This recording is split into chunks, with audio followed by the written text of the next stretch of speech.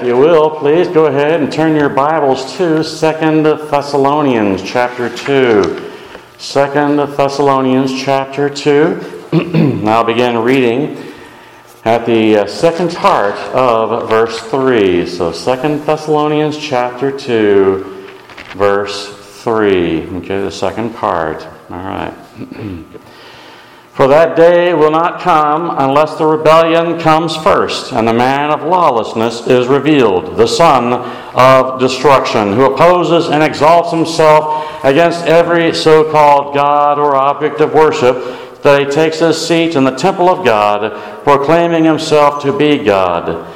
Do you not remember that when I was still with you I told you these things, and you know what is restraining him now, so that he may be revealed in his time? For the mystery of lawlessness is already at work. Only he who now restrains it will do so until he's out of the way. And then the lawless one will be revealed, whom the Lord Jesus will kill with the breath of his mouth and bring to nothing by the appearance of his coming. The coming of the lawless one is by the activity of Satan, with all power and false signs and wonders, and with all wicked deception for those who are perishing, because they refuse to love the truth and so be saved.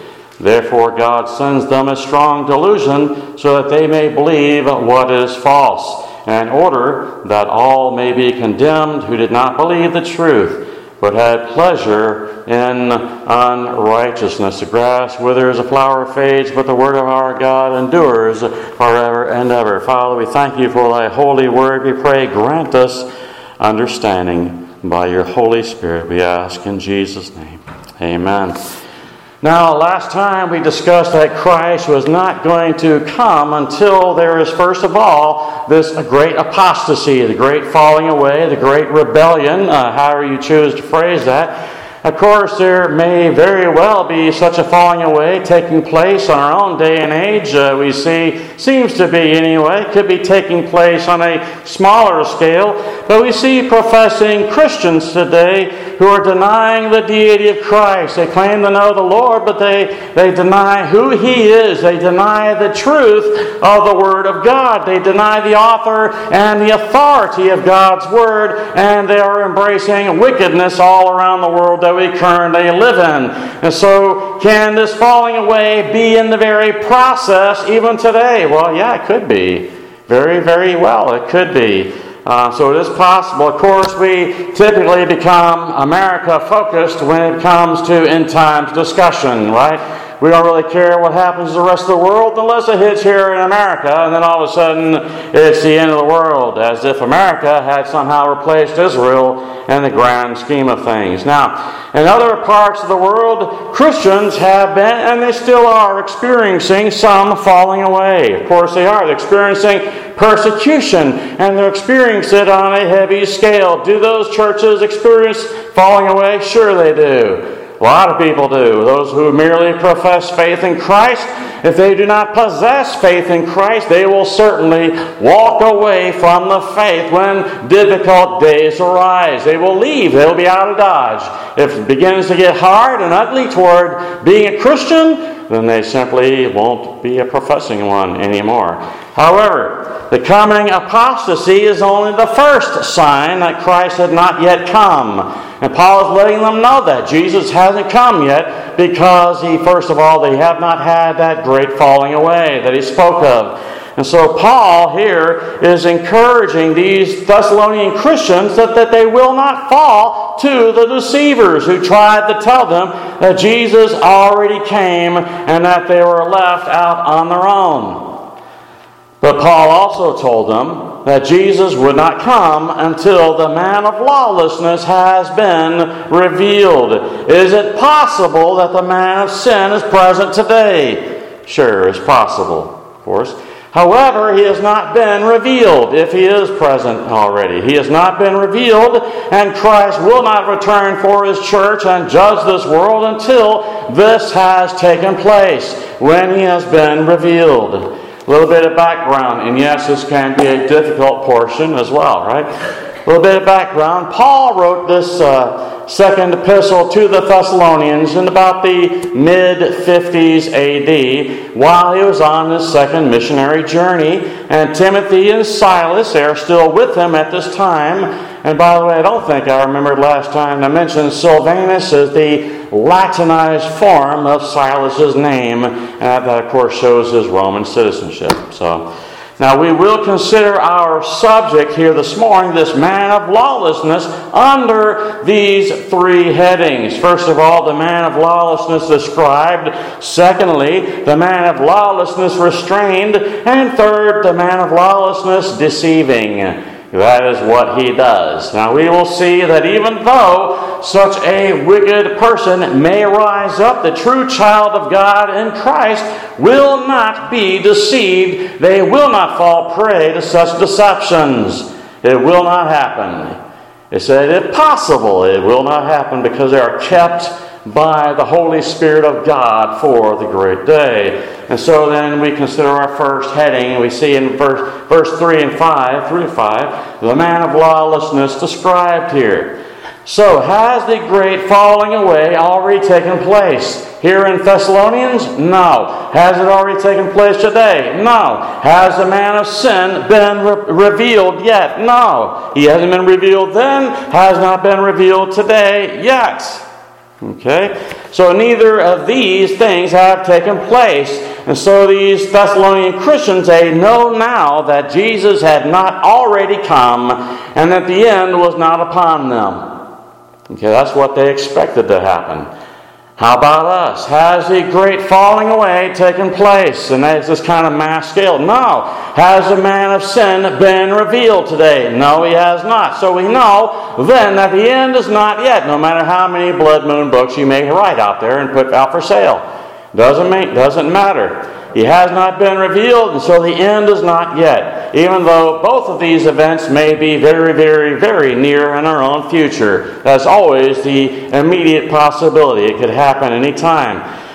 We read, for that day will not come unless the rebellion comes first and the man of lawlessness is revealed, the son of destruction, or son of perdition you may have. It's the same word. Now, having read that, can we rule out, first of all, can we rule out all the presidents that we've had so far, right?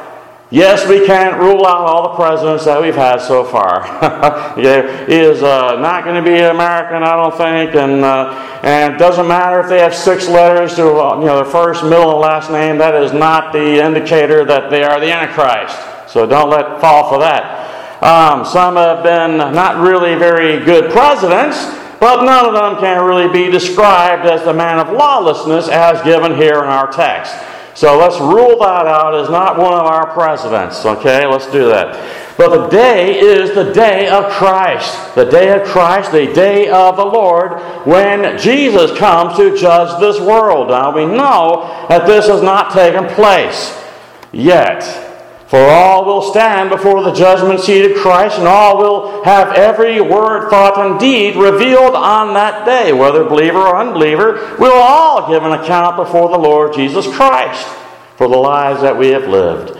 But that day has not happened yet. Now look then at this man of lawlessness. The expression itself is kind of interesting as well. One scholar said this. It comes, this man of lawlessness, it comes from a common Semitic idiom, Jewish idiom, a man of lawlessness, and refers to a person whose life is characterized by his opposition to God's rule and reign. And by even the Greek Septuagint, the translation of Isaiah 57, verses 3 to 4, speaks of the sons of lawlessness, who are children of destruction and the seed of lawlessness. That same kind of picture. These are those whose lives are characterized by opposition to God's rule and reign. And that we have to understand that. This man is called the son of destruction. It is used of Judas Iscariot, who is called the son of perdition. The same phrase that's used there, destruction and perdition, is their final destiny. You may have it indicated like that in the text. But of this man of lawlessness, He will be one who opposes, we read, and exalts himself against every so-called God or object of worship. And so he takes his seat in the temple of God, proclaiming himself to be God. Well, so far we haven't had that happening in our lifetimes. But basically, this person seeks to be worshipped as God. Well, I can't say that exactly. There are those who would say they stand in place of God. But he will oppose and he will strike down anything that may hinder his own worship. And since we see a legal term used here, the phrase is exalts himself against is really legal language. He may even use legal means to assert his position, to enforce his position. That sounds pretty logical. You can look at Daniel and Revelation and all that as well. But he does so as opposed to everything that is called God in this world. Not only is he opposed to the God of the Bible, the God of the Christians, but to anything else that may be worshipped. Any idol, any icon, whatever it may be, false pagan deities, all those people, he says, they are going to bow down to him or they're going to bow down to no one. Meaning he would have them killed, right? The result of this hunger that he has for personal worship is this. He will sit in the temple of God proclaiming himself as God. Now, what temple is this? Is it the Jewish temple? Some say it could be the Christian church as a temple of God. Paul is probably speaking of a Jewish temple, but we can't really be too awful sure about that exactly, okay, how that has taken place. But if you know your history, these events have happened before. If you remember your history, Antiochus IV, or also known as Antiochus Epiphanes of Seleucia, who called himself Epiphanes, meaning God manifest. That's what he described himself. That was his self-title, Antiochus Epiphanes, God manifest. He invaded Jerusalem. He spoiled the temple. He burned the scriptures. He forbade the practice of circumcision. And he killed many, many faithful Jews. And he started pagan sacrifices in the Jewish temple, the Jerusalem temple, in 167 BC. So we have seen that happen before. Okay? Later, before Paul wrote 2 Thessalonians, and he would be familiar with this, he would know about this, the Romans themselves opposed the Jewish worship of God. You had the Emperor Gaius, known as Caligula, in AD 40. Caligula ordered the soldiers to build a cult image of himself in the Jerusalem temple. This is AD 40. It's recorded in Josephus in the Antiquities and all that. However, Caligula, he was a particularly vile man, but he died before the image was actually installed. But he had called for all that. These emperors constantly sought to be considered divine. They wanted to be considered as God. These men of lawlessness, they want adoration. They want worship. They want complete worship. And would the Christians of the time period here bow down before him and call him a kurios? No, they would not. And so they would be killed. And these emperors would kill anyone who refused to worship them. So back in Paul's writing, the man of lawlessness, though, even though we had this potential thing with Caligula occur, the man of lawlessness he is speaking of has not yet appeared. Okay, Paul said in verse 5, he said, "Do you not remember that when I was still with you, I told you these things?" So they would know exactly what Paul was referring to in our next heading in verses 6 through 8. The man of lawlessness restrained. They would know exactly what is being referred to here, even though it's rather obscure today for us. We read, "And ye know what is restraining him now, so that he may be revealed in his time. For the mystery of lawlessness is already at work. Only he who now restrains it will do so until he's out of the way. And then the lawless one will be revealed, whom the Lord Jesus will kill with the breath of his mouth, and bring to nothing by the appearance of his coming." It's kind of a difficult passage, right? Not familiar with all the interpretations of this, right? It doesn't make it any easier. But these Thessalonians, Christians, they do know what Paul is referring to. He had spoken to them personally about it on his last visit with them. He told them before when he was at that, visiting with them. However, it is not so clear to us today. So yes, there are aspects of the end that are at work today. Yes, there are, but there are still things yet to be fulfilled. But first, Paul refers to something. He describes it in two different ways. He refers to something that is restraining or holding back the man of lawlessness from being revealed. And the second time, he refers to he who restrains that revelation of the man of lawlessness. So that's what's being done. He restrains that revelation, that revealing of the man of lawlessness. Now, there are many arguments and many possibilities referred to. Some argue that this is the Holy Spirit. But Paul is never so unclear about a reference to God. Never in his epistles is he so unclear in his reference. If he's talking about the Holy Spirit, he would be a lot more blunt about it. Some think that may refer to the rule of law in general that existed that day, but that would not really prevent the man of lawlessness from being revealed because you had corrupt people who were in charge of the rule of law at that time period. Some think that it's the preaching of the gospel by Paul, which sounds good, but Paul never viewed his own preaching as that in that kind of manner either. He never speaks of it in that kind of way. And plus, the church did not have that power in the society of that day to do such a thing. But there is another possibility as well that we have to consider. He will not be revealed, and regardless of the other possibilities, this one is still absolutely true. He will not be revealed until it is his time to do so. In verse 6, who has determined the time frame in all of this? God in his sovereignty. God has determined when this man will be revealed. God in his sovereignty has declared it, and God is the one that will do it. God has determined when this will all come to pass. And so the man of lawlessness will not be revealed, but he will be restrained until God has determined it. He will be revealed, as it says, in his time, in verse 6.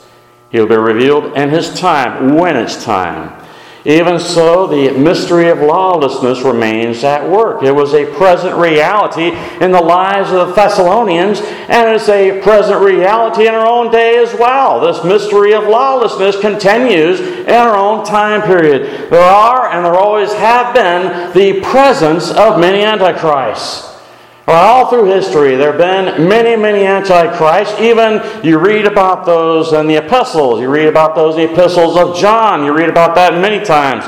But there are many epistles. They lived back then, and they are present today as well. Those who would oppose Christ and the gospel, those who are opposing his church, those who are working in lawlessness, these are antichrists. Yes, antichrist, they have come, and the antichrist, the one final one, is coming, right? There's still one to come. But God is sovereign and still in control of all things. And since God is in control of it, what does that mean for the Christian? You don't have to fear it. You have no need to fear because God is in control. The lawless man will be revealed. He will be revealed, but so will the Lord Jesus Christ, the Lord of glory. Jesus will come and he will destroy the man of lawlessness with the breath of his holy mouth. He will merely speak it and it will occur, which leads to our our final heading here. In verses 9 and 10, the man of lawlessness deceiving, because that is what he does. Look at verse 9 and 10. The coming of a lawless one is by the activity of Satan, and with all power and false signs and wonders, and with all wicked deceptions for those who are perishing because they refuse to love the truth and so be saved. We'll stop right there. And so this man of sin has a complete backing of the devil himself. He has a complete backing of Satan. Now, why work false miracles, signs, and wonders? Why would he do this? In order to deceive the masses that they would follow him and worship him, right? That is what their goal is. So he only wants to destroy as this man of lawlessness, a man of sin. The unbelievers, then, he says, have rejected Christ, and they've rejected the gospel of Jesus Christ. They have hated the truth of God's Messiah, and so what do they have left? They have nothing left, and so they will succumb. These people who have rejected Christ and the gospel, they will succumb to the deceptions of the lawless one. In other words, going to believe. They're going to follow, and they will worship him. They will fall for his counterfeit miracles. And of course, when he sells his little bottles of spring water, his miracle water, and all that, but they're going to fall for counterfeit miracles. They're going to fall for the false signs and wonders. He is an imitation. He is a counterfeit. He is a fraud. He is not the Messiah, and yet these people are going to follow him. He is not the Savior. He is not the Savior at all. He is not God, and he is not to be worshipped. Only the Lord Jesus Christ is. But the result, they will be deceived and they will worship the lawless one. And in reality, they will be worshiping Satan. That's what they'll be doing. And they will die in their sins. Every single one of them will perish forever and ever and ever. Every single one of them is going to refuse to believe. Everyone is going to refuse to repent, and the day of reckoning will suddenly come upon them in a flash, like a lightning bolt out of the sky. And since they deem themselves unworthy of salvation, as the Scripture says, they will believe the lie. They deem themselves unworthy of salvation, they will believe the lie.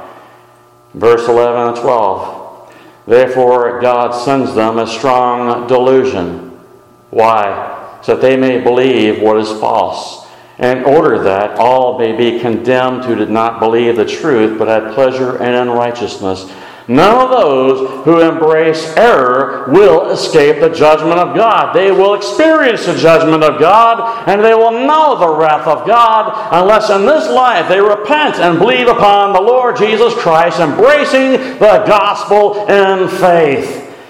But here, these will not do so. They delighted in sin, and they shall bear the penalty. And we are still talking about future events at this point. Those who are rejecting all around the world, those who are opposing the church of the Lord Jesus Christ, not only in America, but all around the world. Those who are persecuting the body of Christ. And to remember, if you are persecuting the church of the Lord Jesus Christ, who are they persecuting? Why dost thou persecute me? Right? The Lord Jesus, they are persecuting. If they persecute the body of Christ, they are persecuting the Lord himself. But they delight in sin, and so they shall bear the penalty. They harden their hearts against Christ. They've hardened their hearts against the gospel, and they will believe a lie. And Christ, it says, will kill them with the breath of his mouth on that day. Probably don't hear that a lot from the pulpits out there, do you? Christ is going to kill them. He's going to on that day when he comes, because they refuse to repent. They're rebellious against God Almighty, rebellious against his law. They will not repent. They will not believe upon the Lord Jesus Christ. They will not have faith in him. So don't be deceived then. Don't be deceived. Make sure that those and people that you encounter, make sure they know they must. We don't know what tomorrow holds. We have today. We see people dying all the time, every day, every week. People are dying all around us. You can look at the newspapers, look at the news, look on the internet. People are dying all the time. They must embrace Christ today while it is today, because today may be the only open door of opportunity you have right now today. Even now, because tomorrow may be too late. It may be too late. And what awaits those who die in their sins and in rebellion against Christ and his gospel? Only wrath and judgment. Sinners must be called to repent. Don't give them an easy way out. Don't just tell them, hey, Jesus loves everybody, you just need to accept him. They need to repent of their sin. If there's no repentance, there is no faith. They must repent and believe the gospel. That is what Jesus himself declared. Repent and believe the gospel. If they refuse to repent, they are really refusing to believe as well. They go hand in hand together. It's a pretty heavy message that we have here in our text today. But we have to remember the day of grace is upon us right now. The door of salvation has not been slammed shut yet. But when the man of lawlessness is revealed, the day of opportunity closes as well. They need to repent and believe while it is still called today. Father, we do thank you, Lord, for thy holy word, and we do pray, Father, give us, Lord, greater, Lord, fortitude and strength, Father. Give us greater faithfulness, Father. Help us to truly seek the lost who are around us. Father, give us boldness to proclaim Christ, O Lord. Help us to be ready to declare to the sinners all around us, Lord, we know we are sinners, saved by grace, but Lord, we call sinners to repentance and faith for the salvation of their souls, Lord. You command us to love your neighbor as yourself. And if we refuse to tell them the gospel, then how much have we really shown that we do not love them? Father, help us to truly be strengthened by your Spirit, we pray. Enable us, Lord, moment by moment. And Father, we do thank you that we still have the day of grace open before us. And Father, we do thank you that we still have opportunity to live for you, Lord, even today. That we might seek your glory, that we might exalt Christ before a world of unbelievers. Father, we pray, Lord, use us to reach the lost, we ask in Jesus' holy name. Amen.